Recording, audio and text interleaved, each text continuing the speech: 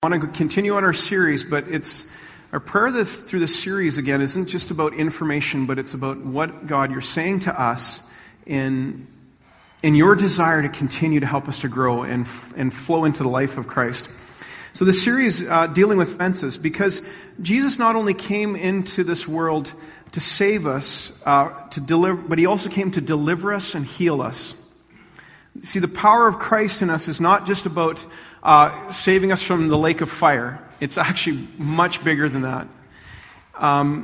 It's about his promise for us to be able to become his children, become children of God.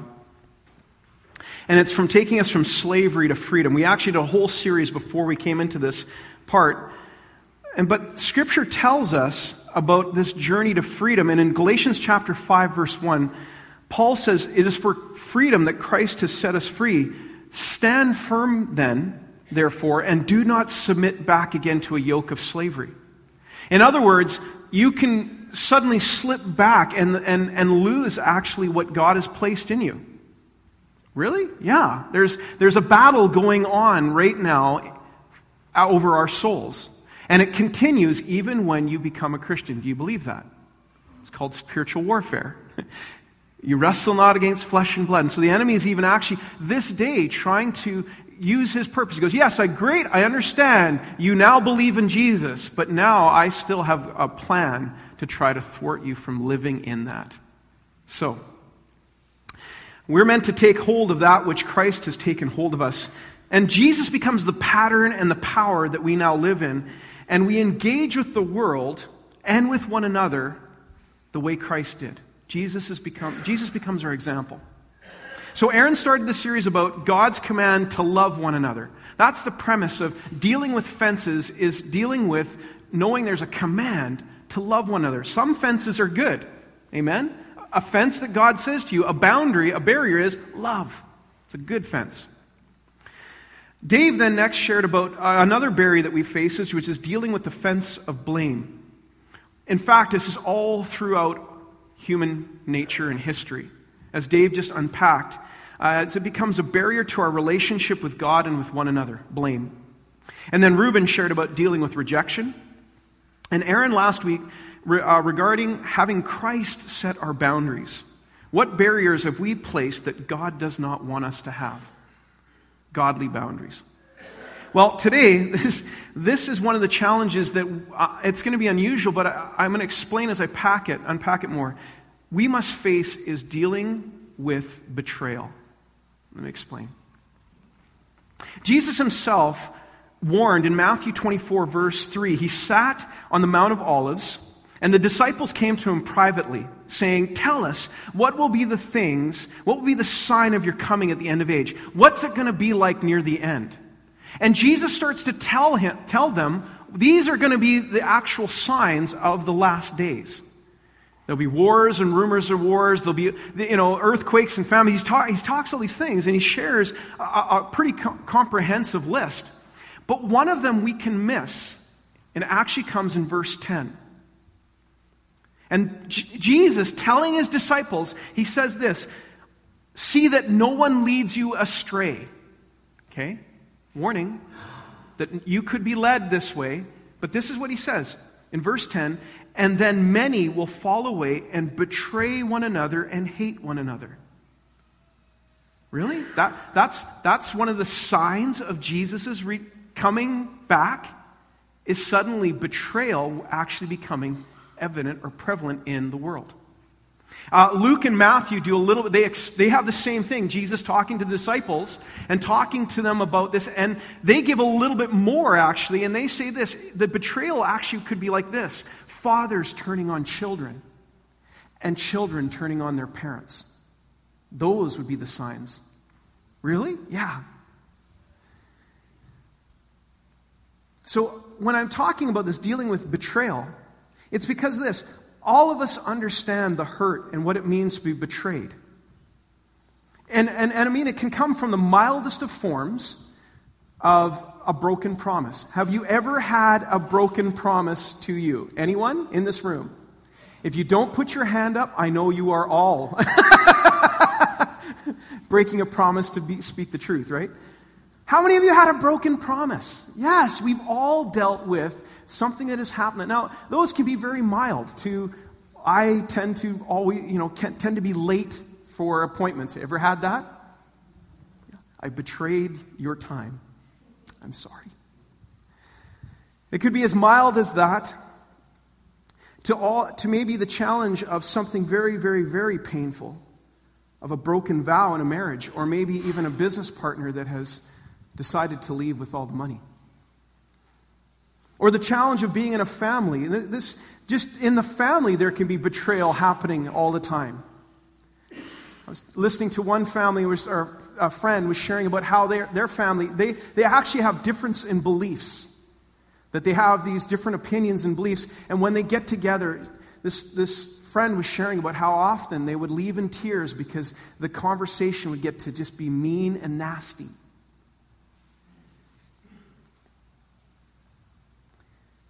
You know what? It can actually get to as extreme as people that have actually gone through tremendous abuse. But you know what? The Bible is full of examples. God's people have to face betrayal.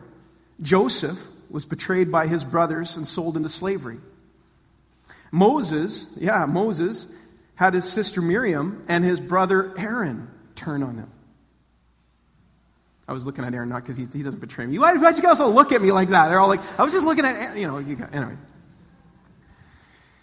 We also have this. We had David and his son Absalom, his son betraying a father.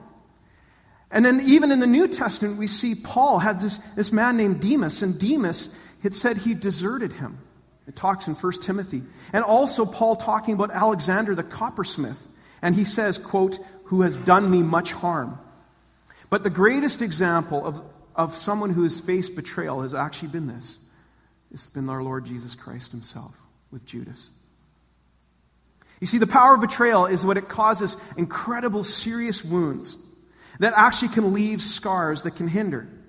And we can speculate, why does this happen? Why do we betray one another? We can ask those questions, but I often find that it's not helpful. But what we want is this. We want to be like Stephen. Stephen in the book of Acts. Stephen, while in the midst of being accused and going through tremendous suffering, in fact, he was even literally being killed. What happens with Stephen is he's full of the Holy Spirit. Full of the Holy Spirit, being able to see Jesus in the midst of this and even say, forgive them for their sins. That's the life that Stephen was encountered, that even in the midst of that sort of intense betrayal or intense stuff, he could say, I see Jesus. And his face shone like an angel, while everyone around them were shaking and getting angrier.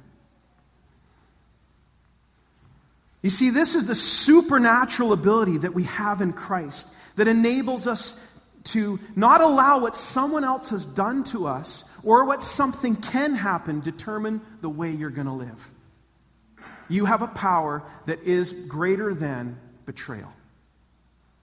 So let's open our Bibles to Romans chapter 12, and we're going to read this. Now, we're talking about dealing the fence of betrayal. Now, these verses are going to relate to it, and I'll explain in a few minutes, but I got a few of them, so let's read Romans chapter 12, 1 and 2. They're up on the screen, and you can follow along with me. I appeal to you, therefore, brothers, by the mercies of God, to present your bodies as a living sacrifice, holy and acceptable to God, which is your spiritual worship. Do not be conformed to this world, but be transformed by the renewing of your mind, that by testing you may discern what is the will of God, what is good and acceptable and perfect. I'm going to jump down to verse 9 because he shares some life about how the gifts and stuff that we have together. But in verse 9, he comes back and he says this, let love be genuine, abhor what is evil, hold fast to what is good, love one another with brotherly affection, outdo one another in showing honor. Do not be slothful in zeal, be fervent in spirit, serve the Lord, rejoice in hope, be patient in tribulation, be consistent in prayer. Contribute to the needs of the saints and seek to show hospitality. Oh man, he keeps going. Bless those who persecute you. Bless and do not curse them. Rejoice with those who rejoice. Weep with those who weep. Live in harmony with one another. Do not be haughty, but associate with the lowly. Never be wise in your own sight. Repay no evil for evil, but give thought to what is honorable in the sight of all. And if it's all possible, so far as it depends on you, live peaceably with all. Beloved, never avenge yourselves, but leave it to the wrath of God. For it is written, vengeance is mine, I will repay, says the Lord. To the contrary, if your enemy is hungry, feed him. If he is thirsty, give him something to drink. For by doing so, you'll heap burning coals on his head. Do not be overcome by evil, but overcome evil with good. Lord, I just want to ask that right now that these words would now be infused into our spirit. I'm asking you, Jesus, to not just make them platitudes, but Lord, I want your love. I want you to surround us this morning with the realities of where you're taking us in your spirit. In your name we pray. Amen. Now, these verses summarize the response to God's grace, and they serve as Paul's exhortations. Paul just gave you a bunch of lists of, hey, this is what it should look like as Christians following Jesus. And what Paul is writing could be paraphrased. If I was trying to put that chapter 12 in a paraphrase, this is what it would look like. It would sound like this. Dedicated to God, and in this are the keys to living. And in these keys to living, Paul does something in that I found extremely interesting. He's actually helping us on how to deal with betrayal. Really? Really, Norm? I didn't hear the word betrayal once in that sentence. But I'll unpack for you what it means. These verses were so profound because he's talking about what you have just received in Christ. What does it mean living it out? How do you live it out? Although these verses don't, I want to do this. So I'm going to start by giving you Paul's how to deal with betrayal. The first he says is this. In his verses he talks about, and I'm going to just call it this way, have a godly perspective. In verse 1 and 2, I appeal to you therefore, brothers, by the mercies of God, to present your bodies as living sacrifices, holy and acceptable God, which is your spiritual worship. Do not be conformed to this world, but be transformed by the renewing of your mind, that by testing you may discern what is the good will of God, what is good and acceptable and perfect. So have a godly perspective. How do you deal with betrayal? First of all, Paul is addressing something. He says, I want you to have a godly perspective. Now, what do I mean by that? Well, a perspective is very neat because a perspective can change everything. Literally, if you have a perspective that is like literally this, you cannot see the forest between the trees, it's very frustrating. You don't get all of the picture. Now, a couple weeks ago, I went to Kenya with Ron. And we were in Kenya, and it was gorgeous. It's beautiful. The green, the sun, it was just beautiful. And what happened was then somebody said, yeah, but have you been to the tea garden? And I went, the tea garden? Oh, Norm, you've got to see the tea garden. I was like, what do you mean? He goes, this looks pretty, but wait till you see the tea garden. So now it's etched in my brain, out of all the things that we've got to do, I've got to go see this tea garden, because this is really pretty. What could the tea garden ever give? So I'm going to actually do this. I'm going to show you this cool little, just click over one more time, I think, Ben. No. It should be over. Oh, I don't know where you're going. Click on the button to move the next one. How about that? Click. There it is. Look, it's over there. Yay! It pulled up. Okay, let's give this. This was what happened. I walked up to this little hill. It was a road, and I could see only the trees. And it's like, well, the tea garden's not like boring. Until I came up to the top, and this is what I saw. And suddenly I started doing a 360 view, because it was on top of the hill, at the very top, that I could see the rolling hills of Kenya. And the green, this does not do it justice. I had to put it on YouTube. The green was absolutely vibrant. And then there were these birds cruising around through it. And I'm looking at the red soil of Kenya. And I was like, oh my word. I literally just went, hallelujah! I was yelling at the top of my lungs, and people thought, what are you, well, this vista compared to me a week ago being in a little bit more flatter lands, shall we say? I was just reflecting how I came from Manitoba.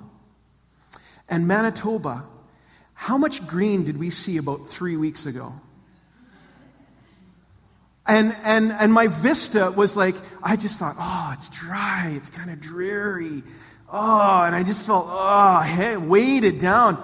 Well, now, suddenly I have a different view and a different vantage, and it totally changes everything. I am literally praising God for trees and green. Have you ever had that? No, none of you. No, you've never done that. Well, you see, this is what it means, is to have a visual or to have a perspective. Davey McLean, he was Ron McLean's brother, has this great blog that he does for men. He calls it, How's the Viz? What it means is, how's the visual? Because Davey gives this wonderful illustration of what it's like when he, in BC, climbs a mountain. And when you're on the top of the mountain, suddenly you see the vista and all that's surrounded. But as you're climbing up the trees, sometimes you can't see it.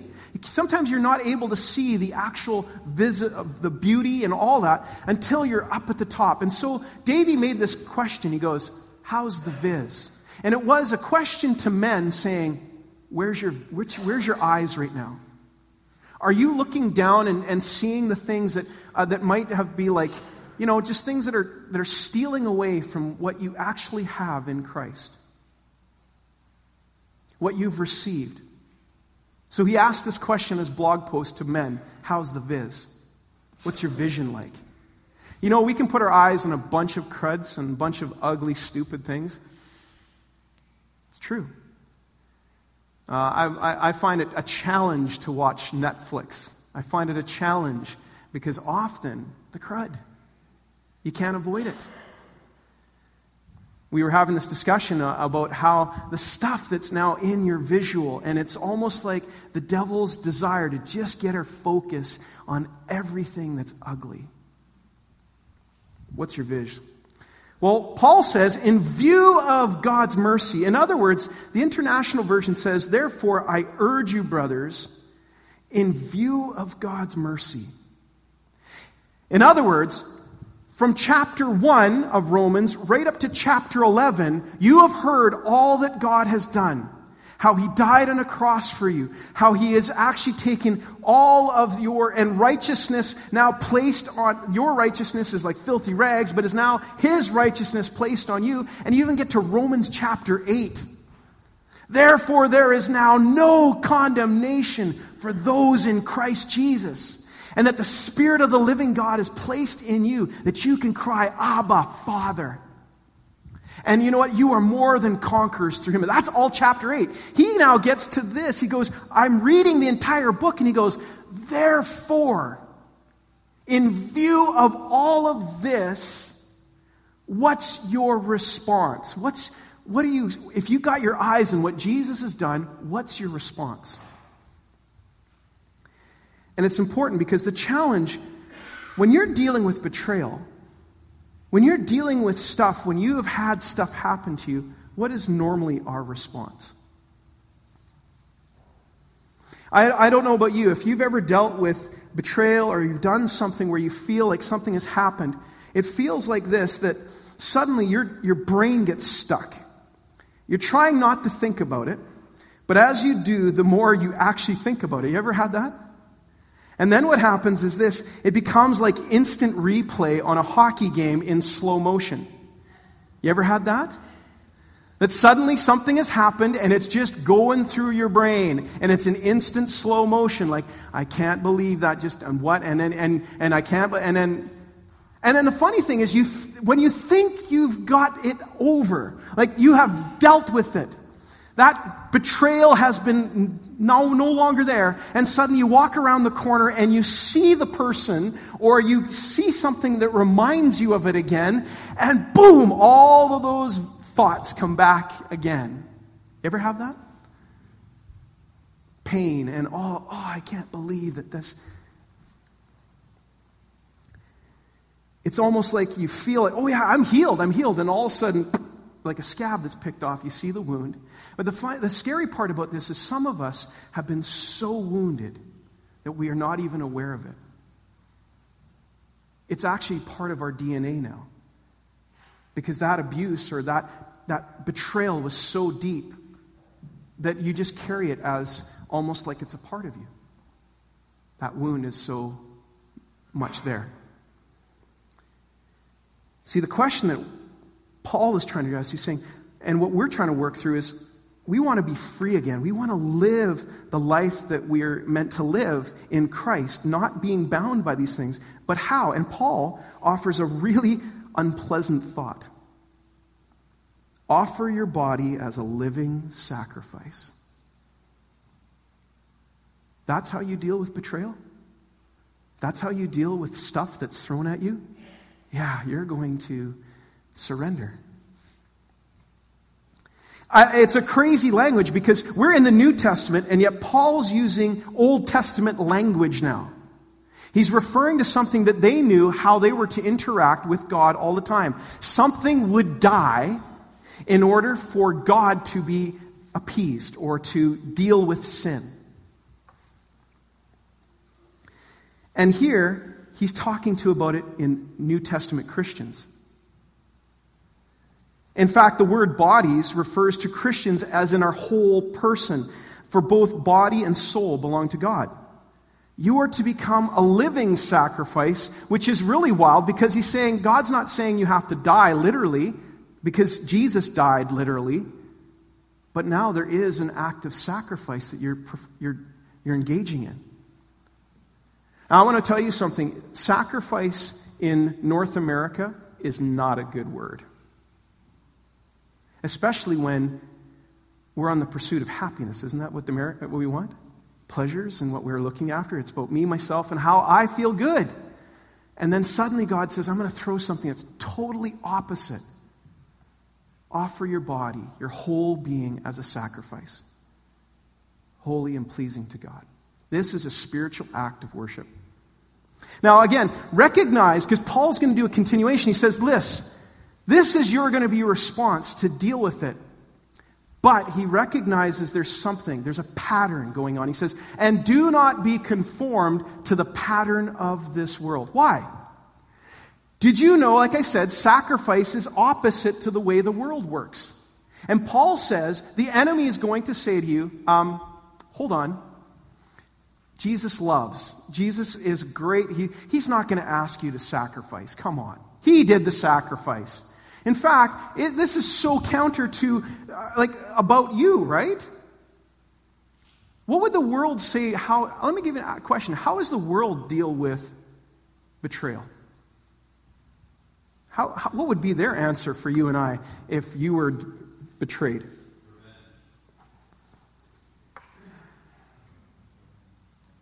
Revengeance. And we're going to get to that in a few minutes. Romans 12, the idea, do not conform to the pattern of this world. Don't let the evil present age press you in. It threatens you to not think the way Christ wants you to think. And so we must resist its pressure. And we're made anew. We're actually meant to know that when we do this, we get the mind of God. In fact, the word, it's amazing. It's the Greek dokimizo, which means then you can test and approve what God's will is. It's the word dokimizo means this. It can be weighed out. Because when we are saying, God, I will not conform to this pattern, you then are going to let your will be made known to me. And I'll know it because it'll be weighed. You see, the question that we're wrestling with is this. Where is God when all this stuff happened? See, what happens when you're betrayed? Or you're going through betrayal, or going through stuff? The question that asks is, where are you, God? Has anyone ever asked that question in this room? Where are you, God? I have. Totally have. You see, I know what the Bible says. The Bible says the eyes of God are everywhere. He sees everything above and under the heavens. in the midst of betrayal, actually God sees it. He saw what's happening to his son, and we struggle that he allowed this. But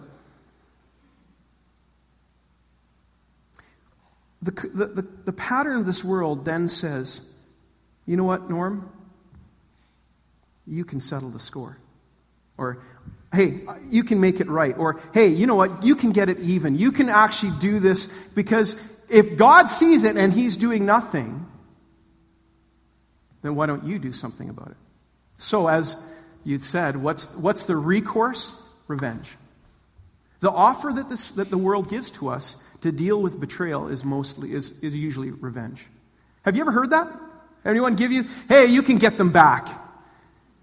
Okay, I'm not joking. I know I live by this, because when I'm watching a hockey game and then when there's a bad call, I am like, betrayal! We need to get another call. Man, we get them back, get them back. Come on. Nobody, yeah, I'm sorry. I'm a pagan. I apologize.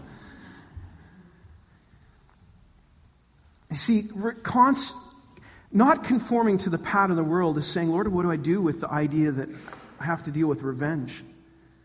And so that's why in the end of the chapter, he says, beloved, never avenge yourself, but leave it to the wrath of God. For it is written, vengeance is mine.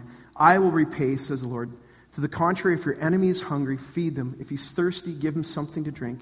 For by doing so, you'll heap burning coals on your head. Do not be overcome by evil, but overcome evil with good. It's really kind of quaint. Don't take revenge, just give it to God.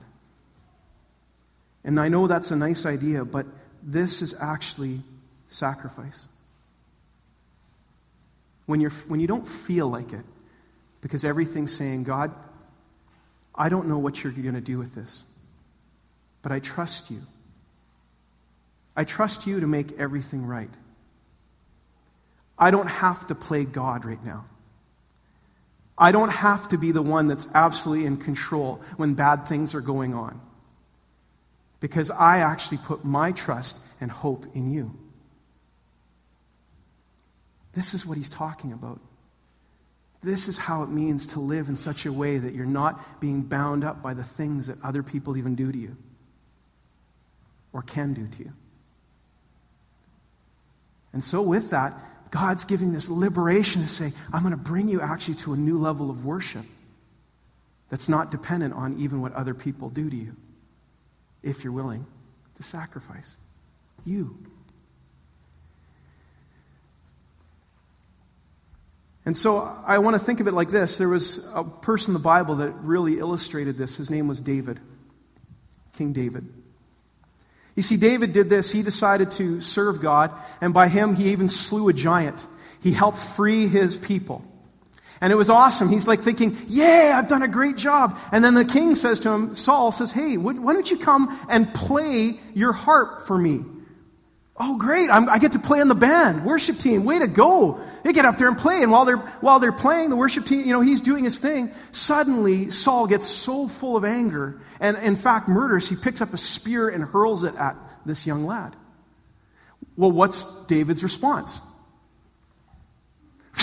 Okay, keep playing. That's not the right tune. He actually just becomes excellent at dodging spears. I don't know about you, but at some point he starts, when you think about it, people chucking spears at you. What's your response? Well, it even culminates to this. David, he's a man after God's own heart. He's not because he's perfect. He actually had done many sins. And we know God sees everything. He even sees the sins that David will do. And yet he calls him a man after God's own heart. Here's what happens. David catches Saul. Finally, Saul has been chasing him, wanting to kill him. And now David and his men are hiding in the back of a cave. And Saul comes to the cave to go to the bathroom. And now it's Saul alone and David with all of his men, and David's got a sword. And his buddies go, oh, David, now's your chance. The Lord has given him to you. Take his life. Do it now. And what is David's response? I won't touch the Lord's anointed. The Lord's anointed. The guy's throwing spears at you. No. Because I recognize God in him. I recognize that he is made in the image of God, and I'm not the one in control. This is not my kingdom. I do not have to make myself become king. I will not do that. He's a man after God's own heart. And you can see why God would say, I will make your throne last forever, because you won't fall into betrayal. Your response isn't vengeance. But here's the next part, which I think is very important, because, okay, I get it. I'm going to sacrifice, but how? How do I do this, Lord? And Paul gets really crazy in this, because I'll explain in a few minutes. I'm going to ask you, what is the worst kind of betrayal? What do you think? What do you think would be the worst kind of betrayal? There was a psychologist got together and asked this question: what would be the worst form of betrayal? And they listed off the various things. Now, obviously, they came into things like what would happen if you cheated on someone, murdered somebody. They listed all these various things of stealing, using your power to abuse someone. They talked about leadership and betraying that power in there. They went through all of this. And then finally, one lady, her name was Breanne Brown, made this statement, and she made it in her book that it was absolutely profound. The worst, most insidious type of betrayal. And this is what she said.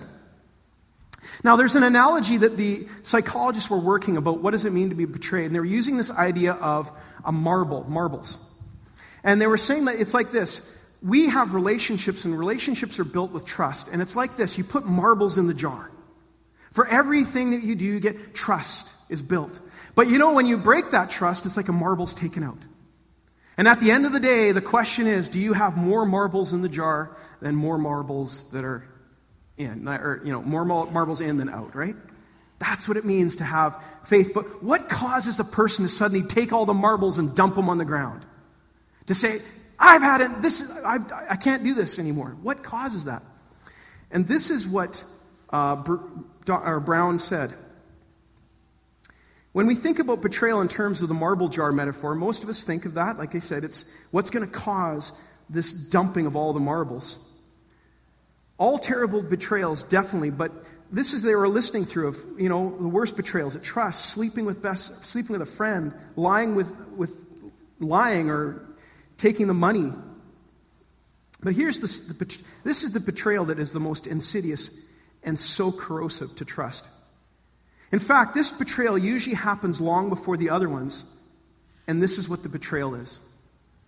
The betrayal of disengagement, of not caring, of letting the connection go, of not being willing to devote time and effort to relationship.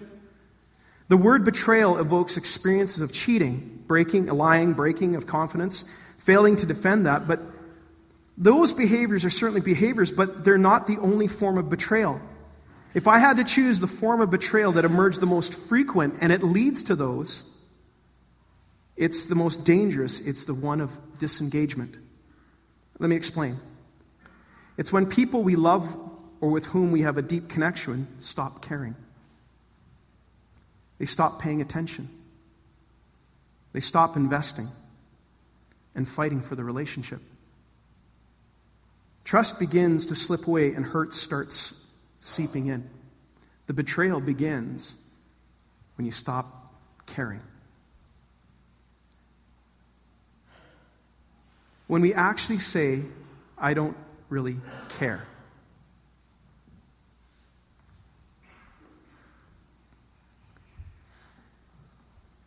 Does it make sense now when Paul writes in verse 9, which we got to, let love be genuine, hate what is evil, hold fast to what is good, love one another with brotherly affection.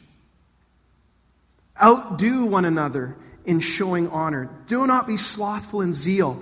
Be fervent in spirit. Serve the Lord. Rejoice in hope. Be patient in tribulation. Be constant in prayer. What's he saying? He's saying, I want you to keep loving. Don't stop engaging in love. The most hideous betrayal you can do is when you stop caring. And so Paul is saying, listen, church, if you want to get away from any betrayal, any of that, the way to do it is to not stop loving. Now that's a challenge, because what if you've been betrayed? How do I love someone who's betrayed me? Now, I'm going to throw a thought, because this is how it works. God was speaking to me so profoundly, not about betraying, but realizing when I am not loving, I'm betraying those that I love. A couple nights ago, it was Wednesday, the youth they're going to have their worship band, or worship team. And we're really getting really busy right now. Like, we're finding we're busy, we're out every night, and we're just doing stuff, and we're going crazy. And all of a sudden, I had to drive Nathan to the worship time here, and oh great, I got to do this, okay. And I've been thinking about this message. What does it mean to stop caring and stop loving? But suddenly, the Holy Spirit just spoke on me. He said, I want you to do something. Because I was sitting there, and Jordan's been kind of, because we're so busy, he's just kind of on himself, doing his own. And I asked Jordan if I could use this illustration. He said, yes, Dad, you can. So I said, all of a sudden the Holy Spirit came on me and said, I don't want you to stop engaging in love. Okay? Because love is fervent. It's zealous. It doesn't quit. And I have given you my love. And I thought, I said to Jordan, it was like the Holy Spirit was stopping me, because I could right now say, no, I'm tired, I'm busy, or whatever. I felt like the Lord say, no, ask Jordan to go for you with the drive. So we did. I said, Jordan, are you okay? Would you like to go for the drive with me to go pick up Nathan? Okay, I guess. It's this little act of the Holy Spirit and listening to Him. So I'm now driving with my youngest. He's 12 years old. And 12, how do you talk? I don't know. But all of a sudden, we're in the car, and I don't know what happened. But like the light bulb went on, and he just started gibbering about his day. Yeah, my friends were doing it. And we had this amazing time. It was like this glorious time where I was me and my boy, but I could have missed it. I could have missed it because I wasn't going to engage. Because in our self-preserving life that we're so whatever, and we think, there's so many things in the life, and I'm tired. But Paul's telling something different. He's actually calling us higher, which is back to the sacrifice that you cannot do unless you're listening to the Spirit. And what happened was this on the end. This topped it off. They knew God's in the car, because what happened was this. As I finally was driving, I picked up Nathan. I'm driving. I'm like, how many of you guys would like to go to McDonald's for some ice cream? And instantly, it was like the heavens parted. We're going to the nth level, as we're now eating ice cream, because Dad's hearing, how about we continue this love fest that they don't understand what was going on other than me and the Holy Spirit trying to live this out. Don't stop loving. See, Jesus gives us a picture of God who forgives and shows us the way to live. The cross is saying, I don't hold your sins against you. But even greater than the resurrection, or greater than the cross, is the resurrection. I'll explain, and I'm going to close on this thought. You see, and when I deal with betrayal, and I'm thinking about this, I'm going, God, I thank you that I can take it to the cross, but I forgot that Jesus also rose from the dead, and the resurrection is his life. And I'm going to show you something that I found very profound. Jesus, when he was resurrected, had a friend that betrayed him. In fact, he had denied him 3 times. And I love how Jesus responds to a friend who has failed him 3 times that promised that he would never fail. In fact, he doesn't do anything. He doesn't come back and say, listen, I told you so. I told you, I knew that you failed. I knew it. Didn't I not say that you would do this? Doesn't do that at all. His whole job and the desire, Jesus' heart, is for this, that there would be reconciliation and restoration. In fact, he even commissions Peter. He says, Peter, do you love me? Peter's a little cut, like, you know I love you. Feed my lambs. You haven't given up on me? No. You haven't given up on me? No. Peter, yeah? Do you love me? Oh, that hurts. Why are you asking me twice? You know I love you. Feed my lambs. Peter, do you love me? You know I love you. Feed my lambs. And come, follow me. He tells him the same thing he did at the very beginning when he met him. When he first saw him, he said, I don't stop loving. And I want that same kind of love. That regardless of betrayal, regardless of the things, I don't look for that. I have Jesus' love, Jesus' heart. And you know what? I get it. When you've been betrayed, it's tough. It's hard because you cannot. That replay of the mind keeps going. But you know what? When I actually say, God, I'm going to give this to you, He's the one that now takes it, cuts the ribbon, or erases the hard drive, and actually brings us into a place of freedom that we cannot express. When I was in Kenya, they were asking me, how did you become a salt and light? How did you get here? Norm, how did you get a part of this church? And I told them my journey actually was very painful. What no one knows was that 15 years ago, I was a youth pastor. And that's youth pastor as I was ministering. But I actually got really, really hurt actually at church. In fact, I was almost done with church. Because I thought maybe if, as I was serving and I was doing this, was getting really burnt out. And I said, if this is what church is about, I don't want this. But it was neat in that God met me in that place to say, but I've called you. And you know what was neat? He actually had to deal with some of the things that I had felt betrayed on. I think there's a lot of people that probably don't go to church because they feel, well, would they accept me? Would they love me? What would they be like? And maybe I've betrayed God, or maybe I've done this, or they've been hurt. You ever know anyone like that? I love it because God says, I so want you to come into the freedom and the joy that I have for you, my life, that we can deal with even betrayal. Amen? I'm going to ask the worship team to come on up.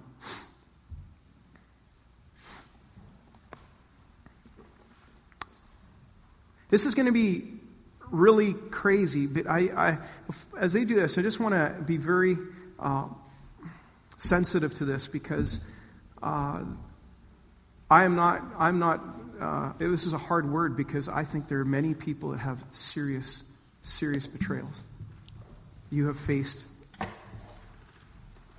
or experienced lots of pain because of it. But I felt like the Lord just wanted to challenge something in this and saying, do you believe that I can actually bring freedom from those today? You see, because I believe the world would say to them, just be held in that betrayal or wait for revenge. And we have a different message that says, no, actually what you do is you offer your body as a living sacrifice. You actually say, God, here am I. And what happens is this. He then takes it and He fills you with love. And He helps you. The other part I also believe is this. Some of you where the challenge is re-engaging with love again. Because when you are kind of feeling like it's like, I don't even realize how disengaged I am. Until the Holy Spirit says, have you stopped loving? Really passionately. And I want to pray for two things. For those two things. It's just one, if you are needing that healing today. But the other one is this, if you want a fresh love. Fresh and vigorous love. So, if that's you, I'm going to pray for you. Lord, I just thank you for this morning. I thank you for your word.